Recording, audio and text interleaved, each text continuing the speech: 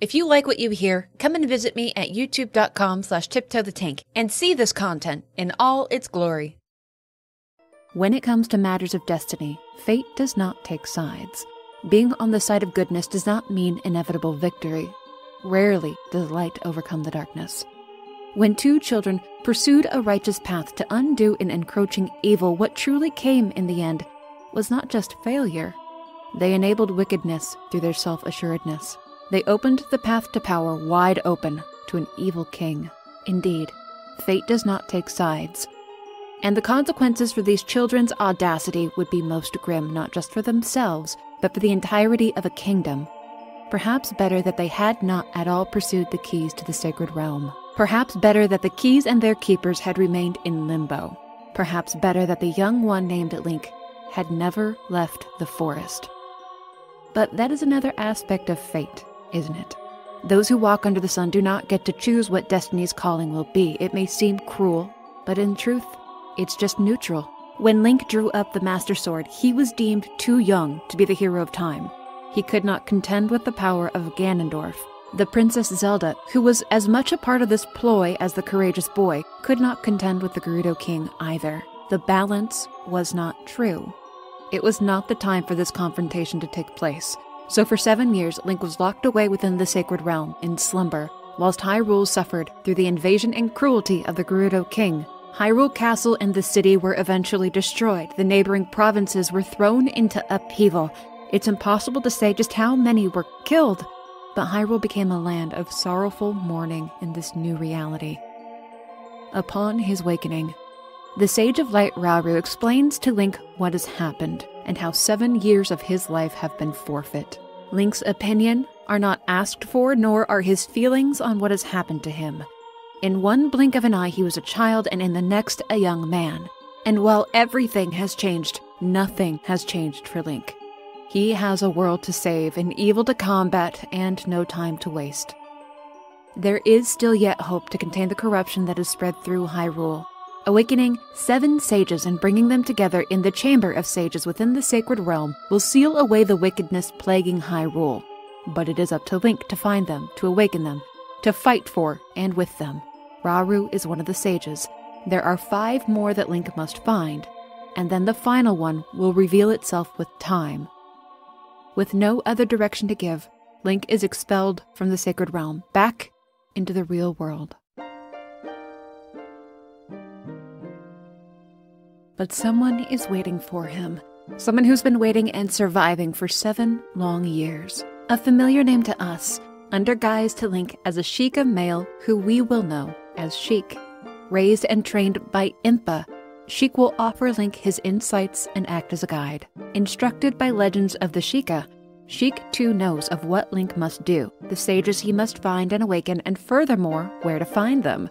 Link must return home, back to the Kokiri Forest. Within the lost woods of the forest is a temple and a sage waiting to be awakened. A girl that he is certain to know, who cannot hear the call of the sages because of the overwhelming and all-consuming evil in the world. He is directed towards Kakariko Village. Not a moment to waste. He has no choice. Off with him. The world has become dark and barren. Just a short while ago, he saw Hyrule through the eyes of a child. A land of bright azure skies and lush greenery, but this is a cruel world he now faces in a foreign body. Long gone are the inhabitants of the city, replaced by ghoulish re-dead, and one must wonder, how many made it out?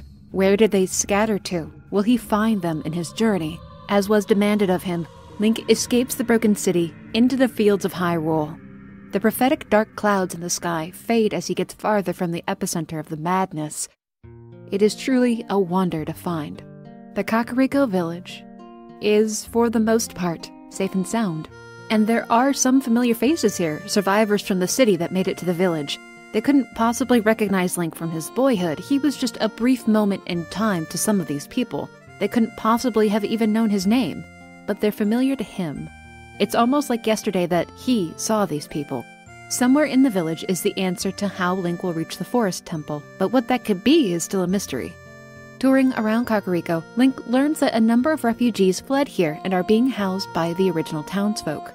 When Ganondorf took power and the city was overrun, those who lived in Kakariko opened their homes to all who found their way there. They worked together to build new lives and found a new sense of normalcy. But a tool that would get him into the forest temple, well, it's not immediately apparent what that could be. Within the graveyard, in the gravekeeper's old shack, Link finds a diary. It seems that Dampé passed away in the past 7 years, but he managed to leave a ghostly message behind, beckoning whoever found his diary to enter his grave so that he could gift them something. In actuality, that really cool guy Dampé longed for a race, or more accurately, a competitor who could just keep up with them. Beneath the graveyard, he leads Link on a chase, requiring that he just keeps up and makes it to the end. The reward for this is a tool called the hook shot. It will allow Link to pull himself to anywhere that the hook will stick. So this must be what Sheik meant. It's time to depart from Kakariko, but before heading for the forest, Link can't help but spot Lon Lon Ranch off in the distance. How have Malon and Talon fared in the past 7 years? How is that ranch doing? The answer, sadly, is not good. After Ganondorf came to power, the farmhand named Ingo petitioned to have the farm turned over to him. The owner, Talon, was lazy and lacked the ambition to bring Lon Lon into its full potential. So Ganondorf saw the ranch signed over to Ingo, who then proceeded to kick Talon out and force the girl Malon into backbreaking work. If she disobeyed orders, Ingo abused the horses to punish her. The now young woman stands in the field at night, singing the same song from 7 years ago, remembering how the horse Epona loved that melody. There's no time to dally about for now, though the plight of the ranch will remain with Link as he goes. For now, though, it's off to the forest to search out an old friend and awaken a sage. The childlike Kokiri have been driven into hiding within their homes by monsters lurking about. With no guardian spirit to protect the border, the minions of the evil king flooded the forest during Link's slumber. But there's not much that he can do to help the Kokiri, at least not immediately. The source of the danger must be searched out. There is one Kokiri out and about, though. Of course, guarding a pathway, it's the bully Mido. But it is strikingly brave of him to be out in the open this way. He refuses to let Link past, as though he could actually stop him, but Link doesn't force his way through. Rather, he plays for him Saria's song. She taught that song to her friends, and he's guarding the way forward for Saria, so this man must somehow know her. Mido decides to trust him and steps aside, allowing Link to freely access the sacred forest meadow. And then that old courtyard beneath the broken steps of the temple. 7 years ago, Saria said that she knew this place would be of importance to them, though she didn't quite know how. The memory of it is bitterly fresh to the hero. Few remember him. No one recognizes him. It's a cruelty that has been inflicted upon him. Sheik greets him here to console and steady him, to aid Link as best as he can. Sheik teaches him the minuet of the forest, so that he may freely return to this spot if the need arises. After their brief reunion, Sheik leaves Link with a reassurance that they will see each other again.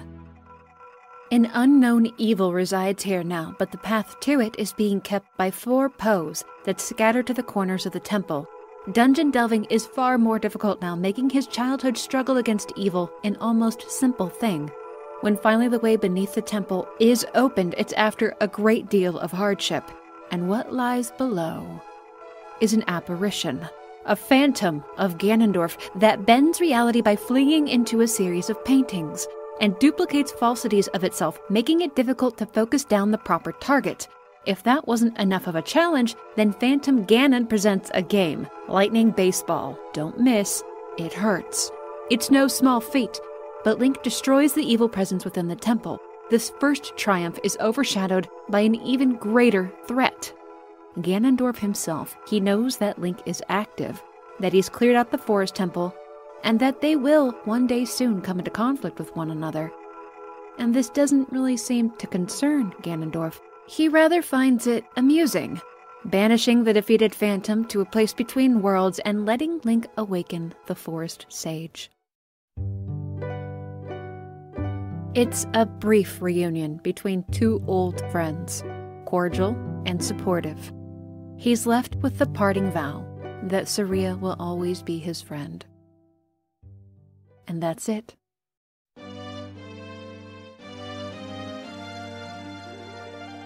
It will take time, but hope for a bright future has returned to the forest in the form of a Deku sprout.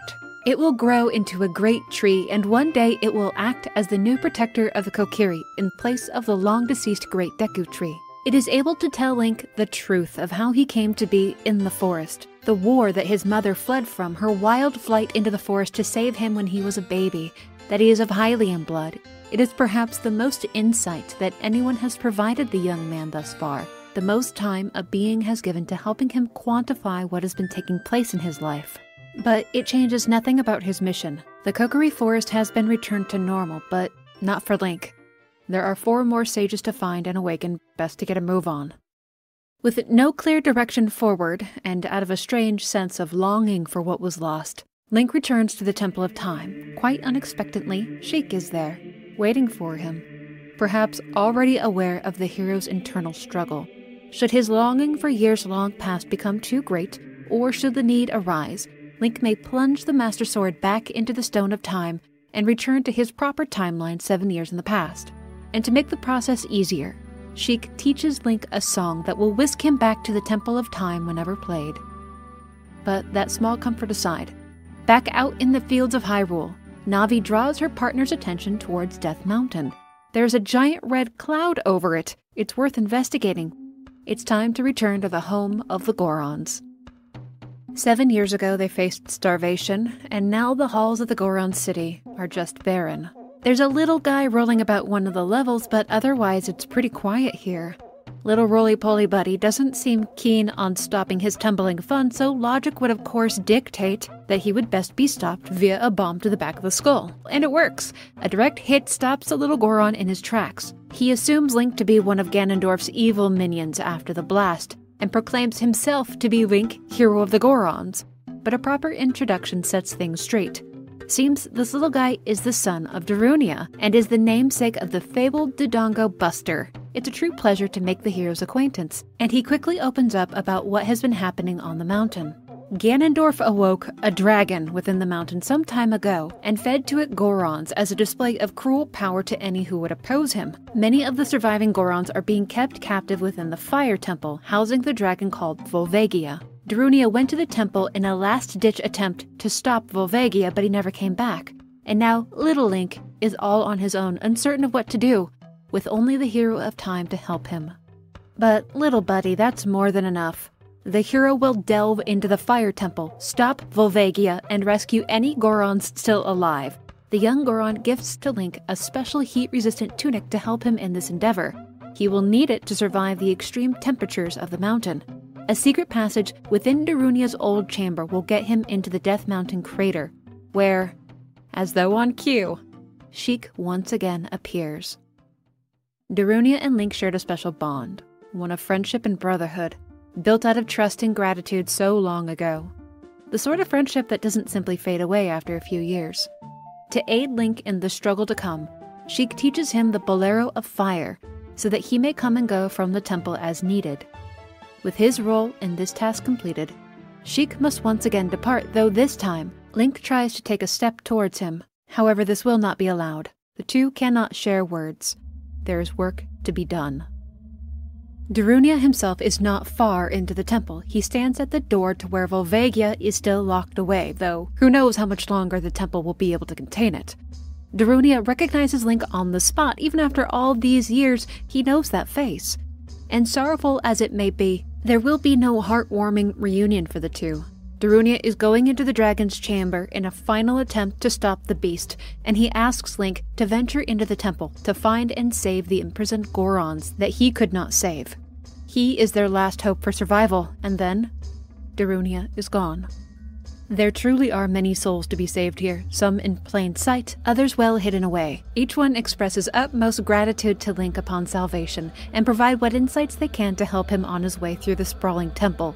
Darunia made mention of a weapon that he did not possess, a great hammer from legend that was once upon a time used to slay the dragon. He didn't have time to search it out before facing Volvagia, but Link does find it high within the mountain and takes it along. Should Darunia fail in his endeavor to stop the dragon, the hammer will be necessary in stopping it. Oh, Darunia, what became of him? How did he fare against Volvagia? After freeing the many Gorons here and making his way to the chambers of the dragon, Link gets the answer. Darunia is nowhere to be seen. and Volvagia rampages on. The mighty Goron leader failed, and now it falls to Link to end this threat. It's a practice of careful aim as the dragon takes to the air and then thrashes through the platform to rear its ugly head in violence. But Darunia bought time for Link to come into this fully equipped and prepared for it. The hammer is a visceral counter against Volvagia. The rampage and threat of the dragon is ended. Never again will it bring terror upon the mountain inhabitants or threaten Hyrule.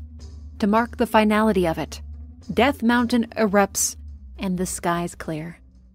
Things are starting to look a bit more familiar now. Darunia does not have long to spend with his old friend and brother, as he's now awakened as a sage.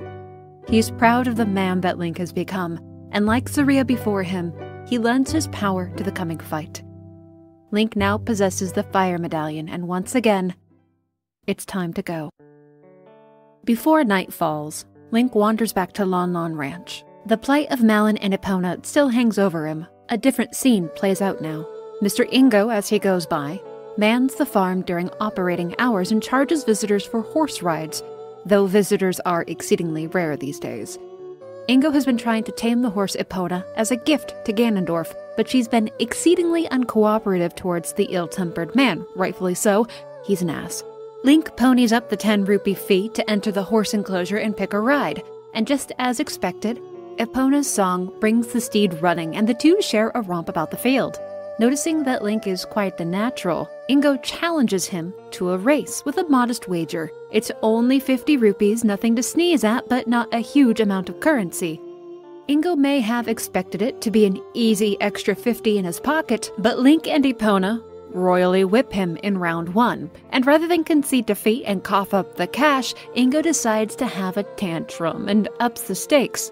Another race, and this time, if Link wins, well, he can keep the horse. And my, guess what happens? Link and Epona once again destroy Ingo in the race. Sounds like Link just rescued himself a horse. And sure, Ingo will honor the bet, but he locks them in. The two will never be allowed to leave the ranch. It takes some checking of the fences and the accidental enragement of a group of chickens to provide some extra motivation, but the duo manage to make their escape, jumping the walls of Lon Lon Ranch. Epona is now free, and Link has a companion to help him cover the landscape of the kingdom.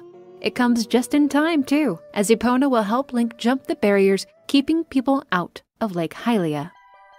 Sheik had mentioned having to travel beneath the waters to reach one of the sages. Lake Hylia is a notable body of water, so it stands to reason that this would be a good place to search for another temple. What he finds here is the lake is drying out, and the shortcut to the Zora's domain is frozen.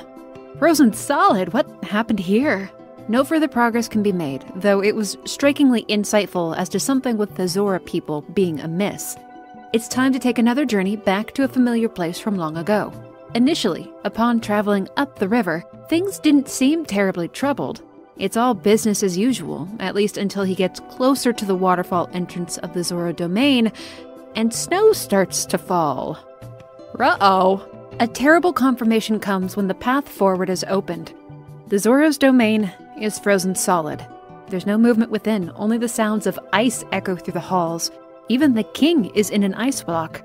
The same goes for the area that Lord Jabu Jabu once resided in. The patron deity is long gone.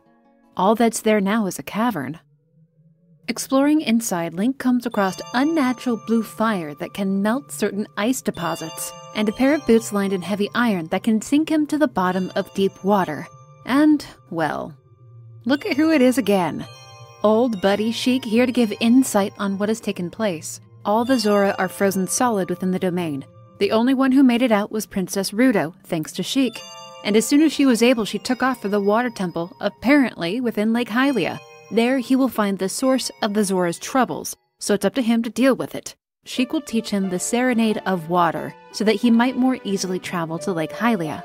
And with this task complete, and to Link's obvious protest, Sheik once again vanishes.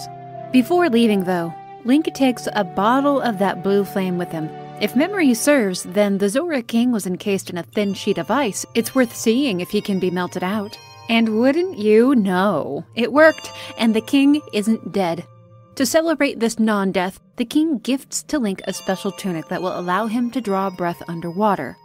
With this final piece of gear acquired, and with a focused mission in mind, it's time for Link to sink into the depths of the Water Temple. This place is tiered, confusing, flooded with danger, and difficult to traverse, the trial seemingly one of patience. Sheik was not mistaken about Princess Ruto's location, and she too recognizes Link on the spot. Her fiancé. Oof, bud. Oof. And she's a bit salty over Link not being around for the last 7 years. Thankfully, now's not the time for this. She explains some of the functionality of the temple's water pump system and beckons Link to follow her up to a control point for the water level. But she strangely vanishes before Link can reach the surface of the water. She's just nowhere to be seen, and there aren't many places that she could have gone to.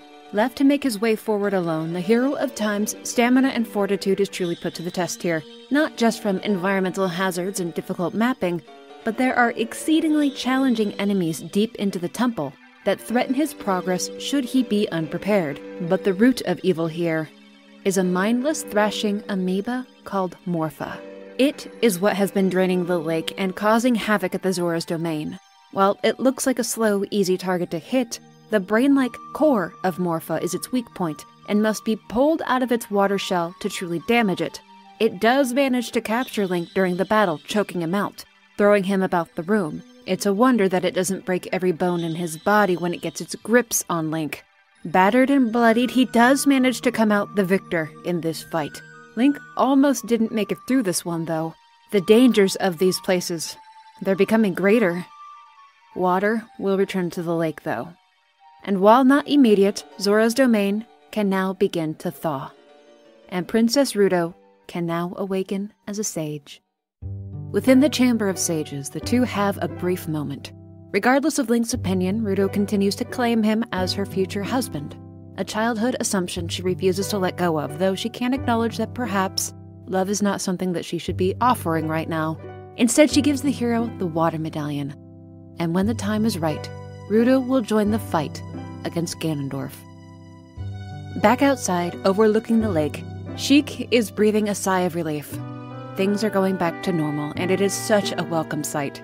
So too is the sight of Link returning from the Chamber of Sages. There's no songs to teach or guiding words to give. It's just a brief moment of calm for the two to share. But it can only last for a moment. There's work to be done, and distance must be kept between the two. Secrets cannot be shared. Navi advises Link to look for someone who might know more about the other sages, but Sheik just departed, and there aren't a lot of people in the kingdom that could provide that sort of insight. Perhaps Sheik went back to the Temple of Time. Would Sheik visit Lon Lon Ranch? Could he have gone into the city? The first stop will be Kakariko Village, if not to find a Sheikah, then to just see how things are going. And once the gates were in sight, so too were the fires. The village was going up like tinder, and not a soul was in sight, save one, standing before the well, Sheik. Did he do this? Why was he just standing there? Link's approach is met with a command to get back, because while it's not immediately apparent, something is coming out of that well, and the naked eye can't just see what it is. It picks up Sheik and tosses him around in the air like he's a rag doll, depositing him squarely on his head nearby. Something more tangible crawls its way up the houses and hills of the village, racing like it's trying to gain speed. And then it rushes Link, and the world goes black.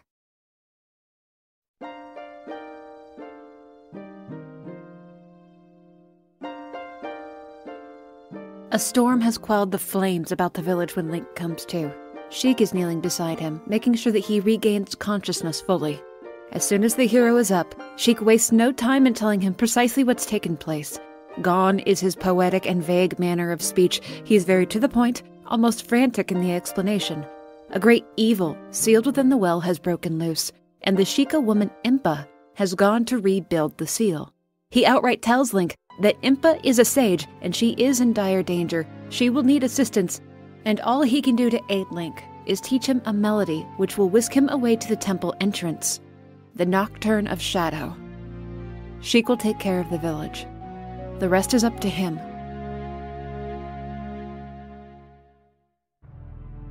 something here is not quite right.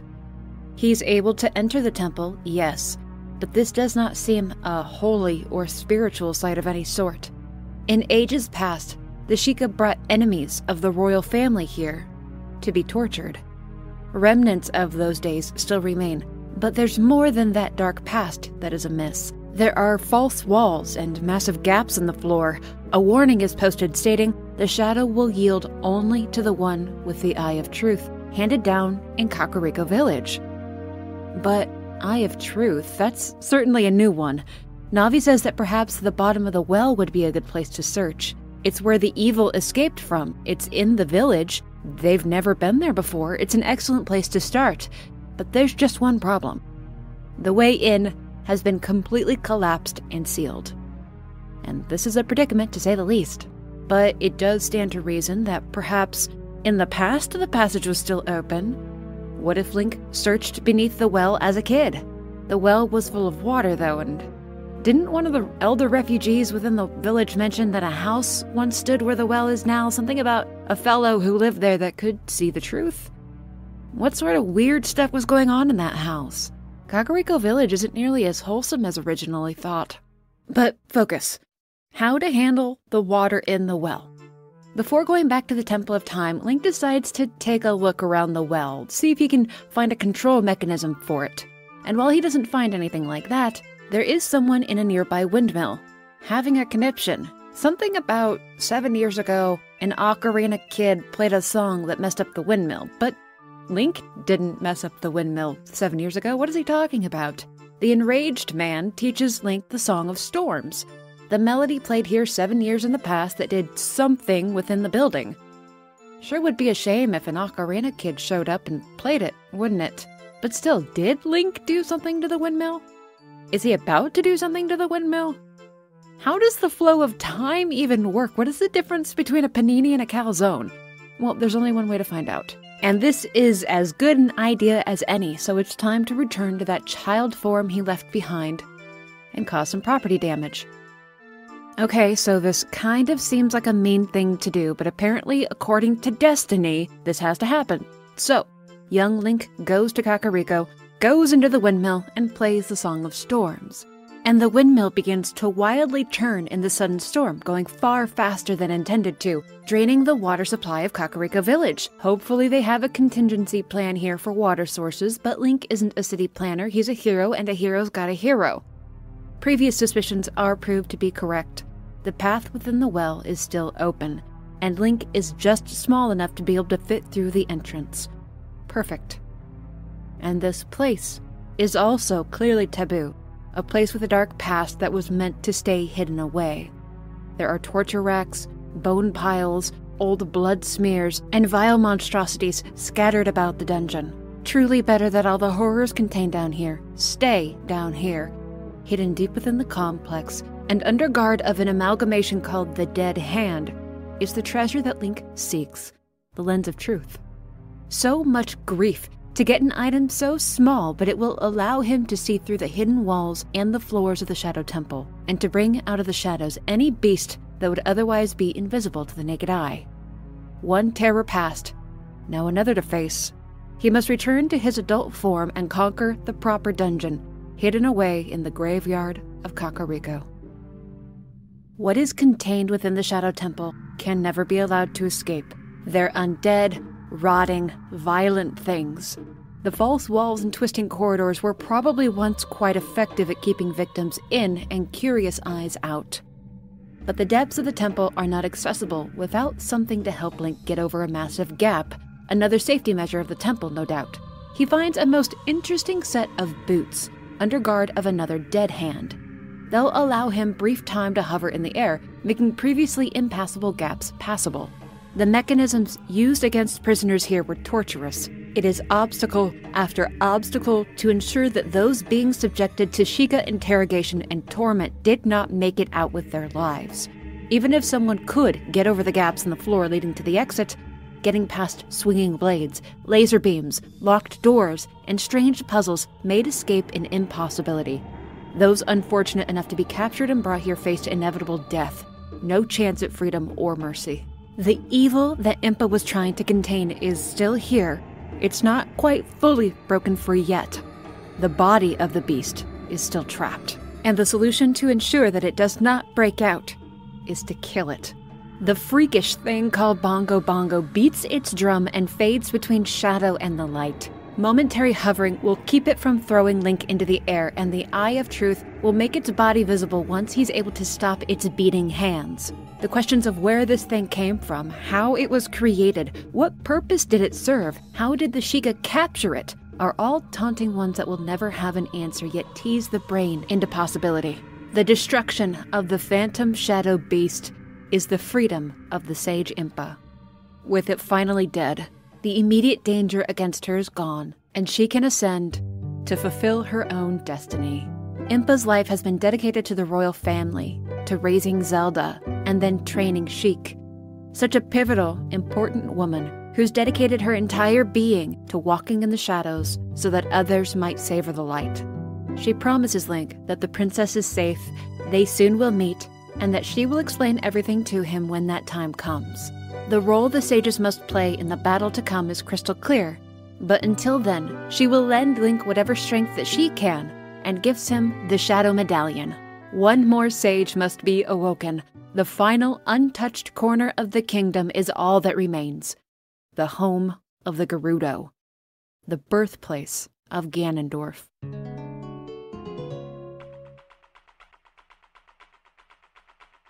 The all-female tribe of desert-dwelling fighters have a well-established base of operation and are exceedingly dangerous. They're not welcoming to outsiders, especially men. The old carpenter group from Kakariko Village 7 years prior is here, or at least was here. The leader of the group wants to repair the bridge leading in and out of the area, but it would seem that all of his workers ditched their jobs to go join the Gerudos. Not very smart.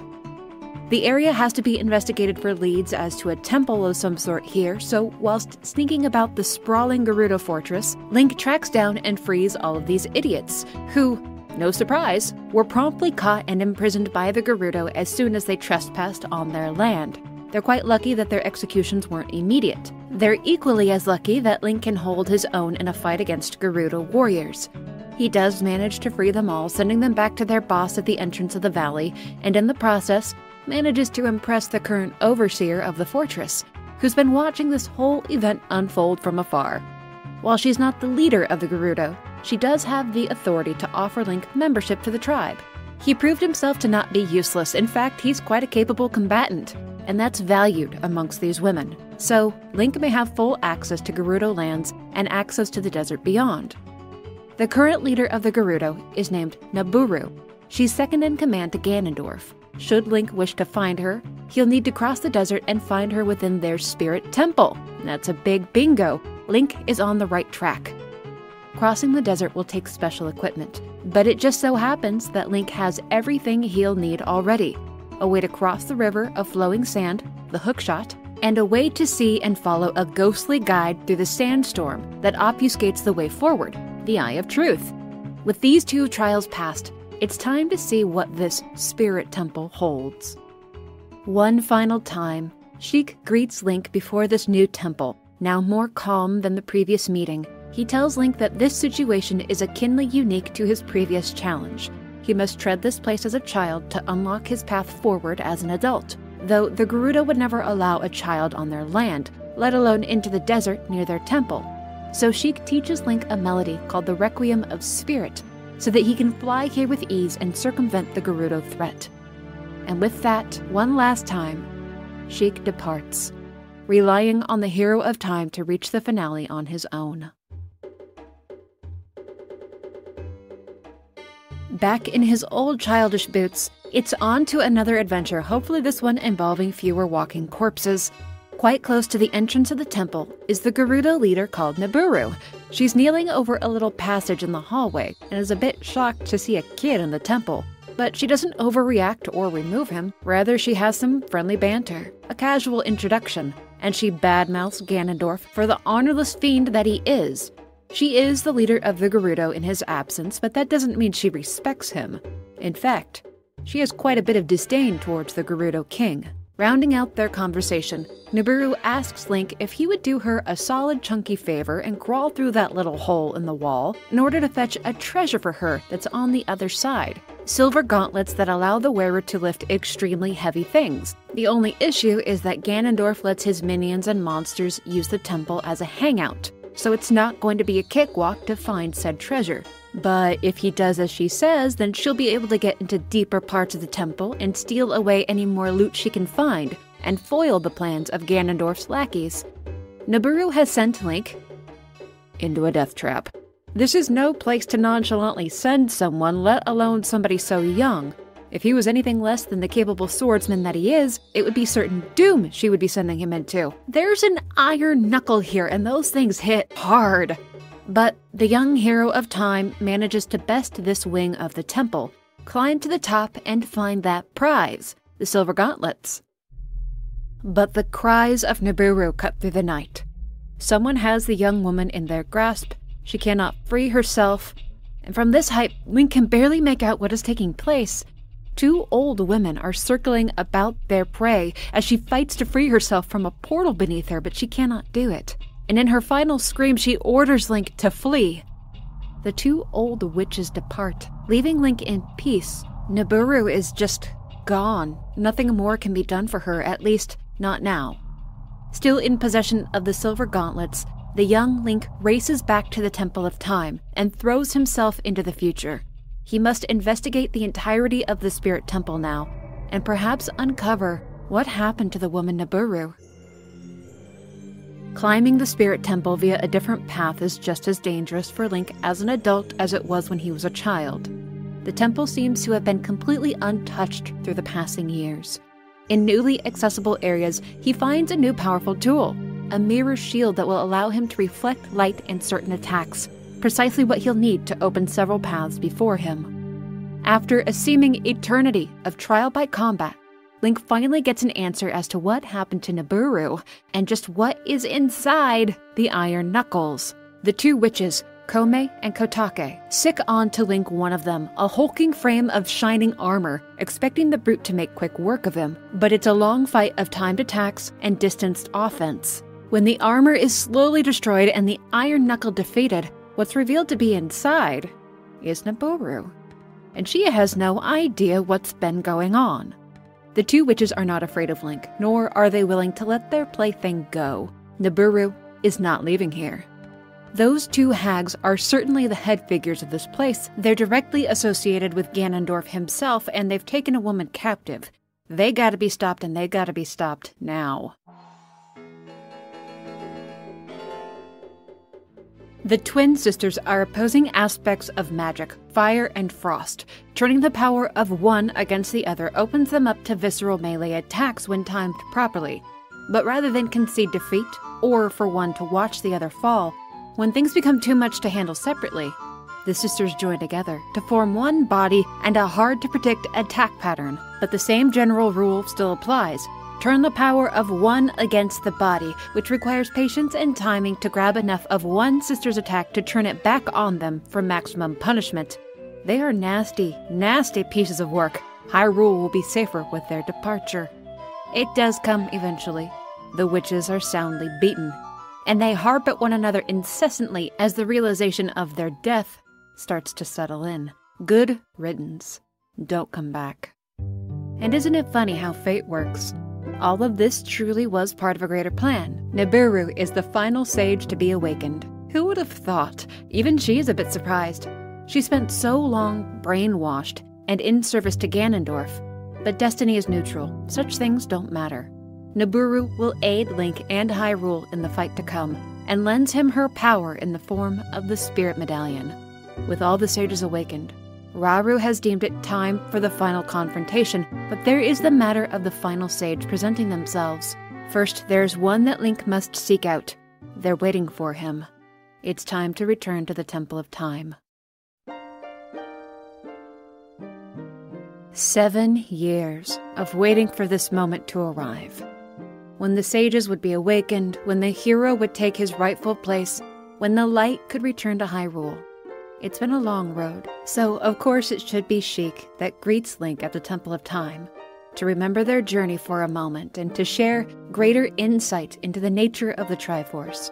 When Ganondorf entered the Sacred Realm 7 years ago, his evil heart was not balanced in power, wisdom, and courage.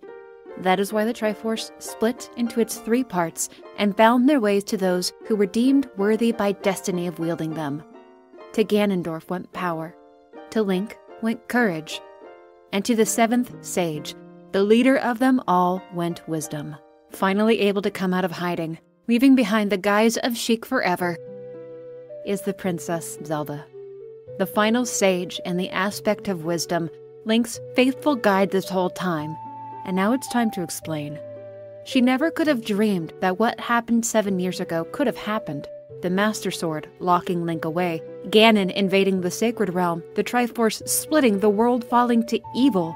When they fled the castle, it was just a matter of survival. In trying to stop Ganondorf using the Triforce, they really just opened the door to it wide open. But now was the time to set things right. The final thing he needed was an arrow of light that could cause great harm to the vile King Ganondorf. The sages are ready. Link is ready. And so is Ganondorf.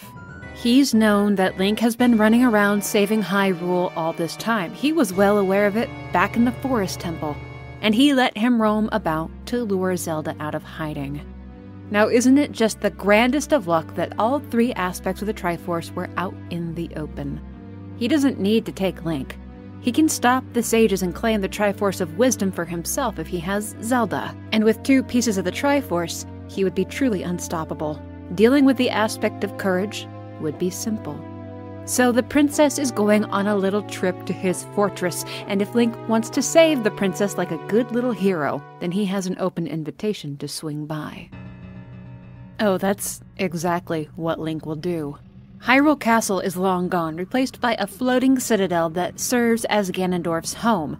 And of course, he would cast a challenge to Link to enter and find him, but forget to set out the welcoming bridge. The sages can see to this obstacle, creating a bridge of light that Ganondorf cannot snuff out, and within they will continue to serve a higher purpose. A number of seals are empowering a barrier that blocks the way forward, 6 in total. It will be up to each of the sages to pull their weight. Once Link reaches the seal, they need to bring it down. After every single one is taken out, then the ascent can begin. Higher and higher he goes, climbing the tower to reach the great evil at the top. But the coward that he is, Ganondorf put obstacle after obstacle in the way, forcing Link to fight the entire way up. Until the organ music begins to echo down the halls. All other noise from foe and combat ceases. It's a run straight up to where Ganondorf waits. And he shows himself to be quite the eccentric, bit of a showman, and wholly unconcerned. He too has been waiting 7 years for this. For all his searching for the other 2 pieces of the Triforce, how fortuitous that they would fall right into his lap. And in Ganondorf's mind, all he has to do now is take them. Zelda and Navi are both removed from the fight. It will be a one-on-one between courage and power, neither of which are a pushover. The arena itself crumbles away as the 2 titans fight for keeps. Ganondorf is a showman in the fight, bringing vibrato and flair to his outrageous attacks, and he hits with a sharp bite. He genuinely is powerful, deserving of the Triforce piece that he possesses. He wields it with no apprehension and is extremely aggressive in his onslaught. The back and forth between the 2 goes on and on, neither willing to concede an inch to the other. It's far from easy, but it's certainly fair. Both use everything at their disposal to get the upper hand. It's just by the skin of his teeth that Link takes the victory. But even after the marathon of a fight that just took place, it is not the end. The top of the tower falls away and Zelda is freed from her prison, making the assumption that their foe is defeated, even being so bold as to begin a speech about the weakness of him. Ganondorf may seem downed, but there's more in store for the hero, the first thing being the collapse of the tower. Oh, run, run, run, little champions. Flee the keep or go down with it. Link and Zelda have very little time to make it out with their hides intact. The infrastructure of the fortress is failing, passages are being blocked off, and what beings remain within attack as they run. and if it weren't for Zelda's ability to force doors open, then Link would be trapped. But together the two do manage to make it out, just before the keep crumbles. A happy moment, sure. They survived, they won. But there's something in the rubble that stirs. Perhaps things are not as they seem. Tell me, do you suppose the one who wields the Triforce of Power could be stopped by a castle collapsing on them? He is injured, and he's enraged, but he's certainly not dead. And he's not the aspect of power for no reason. Using the strength that is rightfully his, Ganondorf changes into something greater than his current form. He becomes a lumbering beast simply called Ganon. This confrontation isn't over yet, and this time, no Master Sword. There's nowhere to hide, no escape route, resources have been drained, no sword to wield, and Ganon is motivated. The tip of Ganon's tail draws Link's eye. It glows ever so slightly. It is the only point on his body that is weak to any sort of remaining attack. Now is a practice of patience and foresight to avoid the monstrosity and target that weak point. After several shots to the tail, Ganon is weakened just enough for the barrier around the arena to briefly drop, which means Link has a direct path to the Master Sword. It will be needed to finish this, so now things are a little bit more balanced between the two. Another round of combat begins, with the two just barely holding on to life as the blows continue. Several shots to that weak point bring Ganon down once more, and this time, Zelda intervenes before he can recover. This time, he won't get up, at least not if Link acts fast. It's time to put an end to this long-fought struggle between them. Link takes swings at Ganon's face and plunges the Master Sword into his skull. A stunned moment of silence hangs in the air, followed by thrashing and screaming. Even now, Ganon is not dead. It's time for the sages to serve their purpose. Zelda calls to them, and together, the 7 sages cast open the doors to the sacred realm, and there, they trap him. Ganondorf is trapped within a new prison. He's not dead, merely weakened, but trapped within the evil part of the sacred realm. He won't be a threat. At least, not for now. In his final words, he vows that one day he will get out, and when he does, he'll find the descendants of the 2 aspects, and he will kill them. With this journey finally complete, it's time for Zelda to undo a great wrong, or at least attempt to make some sort of amends for it. The hero does not belong in this time. So much was taken from him in the name of destiny.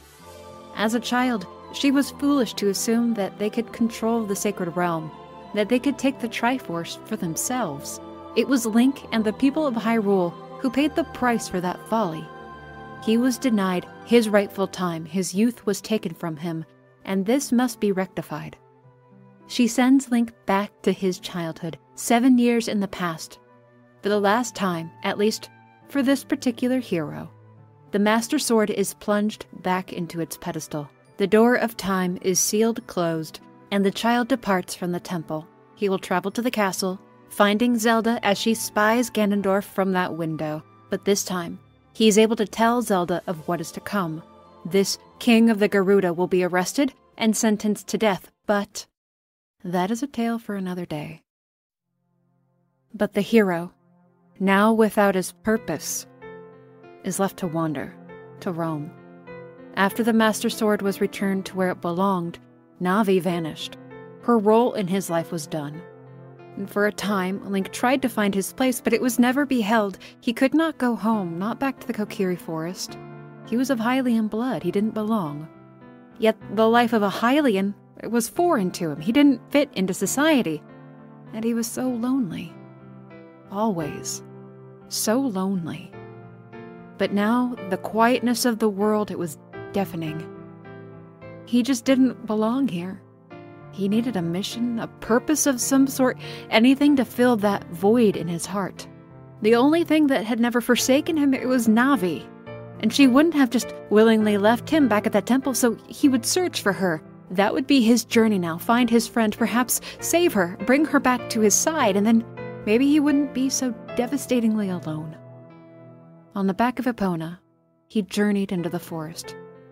not knowing that soon a new great evil would descend upon him, and a new, suffering world would scream to him its pain.